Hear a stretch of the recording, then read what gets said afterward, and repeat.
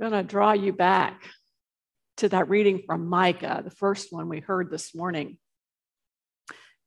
Micah is from the land of Judah.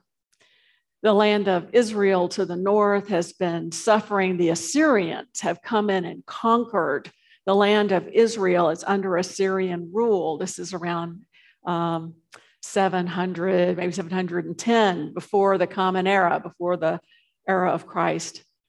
And Judah, the southern kingdom, while it hasn't been overthrown yet by Assyria, lives in constant fear that this will happen. And so they have to pay high tribute taxes to the Assyrians to avoid being invaded. It's not unlike Main Street businesses who used to pay protection money to the mob, except this is an entire country. In the midst of the turmoil, some people are really prospering somehow, whereas other people are suffering more and more. Micah says the wealthy and the powerful are exploiting the weak. Bankers and merchants, he says, are using false weights in their trade exchanges, not maybe unlike the big banks who charge high account fees in our day for those with little money and provide endless perks and free services for those of us who have more. Or the mortgage lending debacle that led to the stock market crash in 2008. Or the government officials who devise loopholes so the wealthy can hold on to their money while those with less resources struggle under the weight of inflation and find little relief from taxation. Micah's world is not all that different from our own. He says there's an increasing gap between the rich and the poor. And laws aren't evenly applied. He says the courts and the legal system are full of corruption, and judges and juries are accepting bribes. So again, those with wealth avoid correction while the poor are thrown into prison. There's a buildup of defensive armaments, which means the poor are the ones called into service. The population is growing in Judah, and Jerusalem is just bursting at the seams because of all the refugees fleeing across the border from Israel down into the southern land. There's a strain on housing. It's driving up the price. The infrastructure needs improvement. Not so different than apartments all around Kansas City Metro and here in Johnson County, and especially those ones we saw in the paper that had no electricity or heat on those bitter cold days. Squatters who cause fires, non-responsive landlords. The Assyrian religion, too, has come into the land, and it's turning people away from the one true God. They either follow the Assyrian gods or maybe they just don't follow any gods at all. Idolatry is not just bowing down to statues. Idolatry is putting our trust and security in anything but God. Our wealth, our leaders, our military, our police, our borders, our education, our personal skills, the economy, all of these are idols. Growth, it seems to me, has become a modern idol. I'm not an economics major, and I'll probably get criticized for saying this, but I challenge the fact that businesses think they always have to grow, or the economies have to grow, or that cities think that if they don't grow, then they're failing. Maybe stability is not necessarily stagnation. Our world doesn't look so different from Micah's world. Human nature hasn't changed all that much. We can still fall into greed and pride and violence and all that stuff. People in Micah's day are complaining because God isn't taking away their suffering. They're saying, where is the justice, God? If you're just, why am I hurting? Lamenting the ugliness and the suffering in their world. But see, God's justice is two-edged. We love it when it's directed at others. We don't like it when it's coming at us. God takes the people to court, or I don't know, maybe the people take God to court. But in Micah chapter 6, we're in a courtroom. Each side is going to state their case, and we get to hear what the Lord says. The Lord says, rise, plead your case before the mountains, and let the hills hear your voice. The jury, it turns out, is creation. The very mountains and hills have been around as long as God's covenants with God's people. The mountains, the hills, the very foundation that the earth sits upon have a long memory. They have seen it all. Hear, you mountains, the controversy of the Lord, and you enduring foundations of the earth. For the Lord has a controversy with his people, and he will contend with Israel. So the Lord rises first in the courtroom and pleads the Lord's case.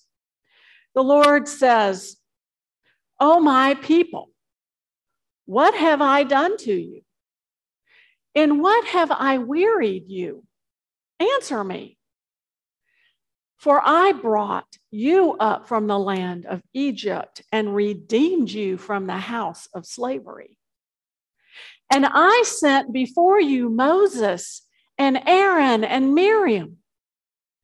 O my people, remember now what King Balak of Moab devised and what Balaam, son of Beor, answered him. And what happened from Shittim to Gilgal. Shittim to Gilgal is the journey for the crossing into the promised land. And King Balak of Moab had hired Balaam, son of Beor, to go and pronounce curses upon the kingdom of Israel. But when Balaam got there, instead, what came out of his mouth were blessings. Remember these things, O my people, that you may know the saving acts of the Lord. In other words, here's the evidence of my ongoing presence and power in your age and in every age and in the age to come. The covenant has been broken, God says, but I'm not the one that broke it. God rests his or her case. Our actions catch up with us. We are making the bed we must lie in. We want a world without greed, and yet we're greedy. We want to hold on to what we have. We'd all like to have a little bit bigger slice of the prosperity pie. We want a world that is just, and yet we want lenience for ourselves. We want peace, but we glamorize violence in the movies and in games and in the systems that frame our lives. And then the people answer. They rise to make their case before the jury. What will it take to make things right with you? They argue. What will it take to appease you, God? In other words, we've erred. We feel the weight of the sin upon us. We are suffering. The consequences are unbearable. What do we have to do to make you remove our suffering? They're bargaining now. With what shall I come before the Lord? Bow myself before God on high. Shall I come before him with burnt offerings, with calves a year old? Will the Lord be pleased with thousands of rams or with 10,000s of rivers of oil? Shall I give my firstborn for my transgression, the fruit of my body for my soul? It's extreme. It's getting more and more extreme, as if God is unreasonable, vindictive, and extortionist like the Assyrians. Does anything suffice to move God to accept me? I think that's the eternal question, particularly when I've defied God and repented and I want to return to a closer relationship. What will it take? And then the verdict comes from the voice of the prophet, and it's like you could hear the silence in the courtroom, the pin drop. He has told you, O mortal. Mortal, that's Adam. Adama, earthling, somebody made from the soil. He has told you, O mortal, what is good. And what does the Lord require of you? But to do justice. Mishpat. Justice is what God's people do. It's an action. It's not enough for us to wish for it or complain about it when we don't see it around us. We have to work for fairness. We have to demand the change of laws that privilege some at the expense of others. When we give to MLM and to the gathering table, which I think is fabulous, and I was so excited to hear Sharon's announcement. I mean, wow, that is amazing. When we help the homeless, when we provide, we are giving charity, which is good, and it meets real needs, and it brings real relief and real blessing and real grace into people's lives. But it isn't the same as justice. Justice requires advocacy and a change in how the world is run. What does the Lord require of you but to do justice and to love kindness? That word kindness is really hesed in Hebrew, hesed, which means a lot of words. One word won't sum it up. It means love and loyalty and faithfulness and fidelity and right, good relationships with God and with other people. It's faithfulness to God motivated by love. What does the Lord require of you, O mortal, but to do justice and love kindness and to walk humbly with your God? Walking is the metaphor for life. Life is a journey. We are to walk it with God, not getting ahead of God, not going it alone, but walking with God. I mean, imagine yourself walking a path, taking a hike with God alongside, in partnership, in conversation. We are to walk humbly, carefully, reverently, attentively with our God. And nothing, absolutely nothing we could ever do would make ourselves right with God or earn God's favor, but it doesn't matter because God loves us so much that God makes it right with us. In spite of our failings, God remains with us and is here for us in every single moment of our lives. The path to a more heavenly life, a just, prosperous, peaceful world is before us, God says. God's ready to lead us there, just like God led the Israelites to the promised land.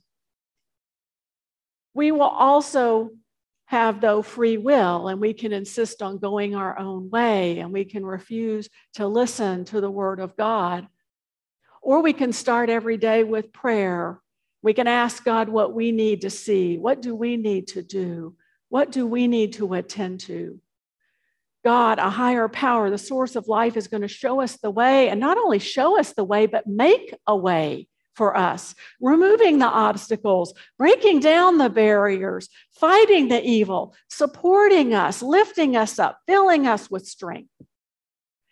It's interesting that the antidote to every single addiction, it doesn't matter what program you look at or what the addiction is always the same. Less focus on ourselves and on how we're wounded, and more focus on others and how we have participated in wounding, and then how we can also participate in serving and loving others. It's always moving the focus out. We can change the world, but the change starts in our own hearts first. And it's a message I think we need to take into the streets, because I don't know about you, but I turn on the news or I read the paper and I'm just shocked and stunned again and again and again at the amount of violence and greed and hatred and animosity and inequality that's going on all around us. And it's making the world kind of a nasty place to be. But we could take Micah's message to the streets and to the prisons and the classrooms and the boardrooms. We could tell people, going alone, relying on your own strength, how is that working for you? Having it our way isn't working. But there is another way. If you want a prosperous life, then do justice, love kindness, walk humbly with your God. Sing a new song. Sing of that great day when all will be one. God will reign. And we'll walk with each other as sisters and brothers, united in love. Amen.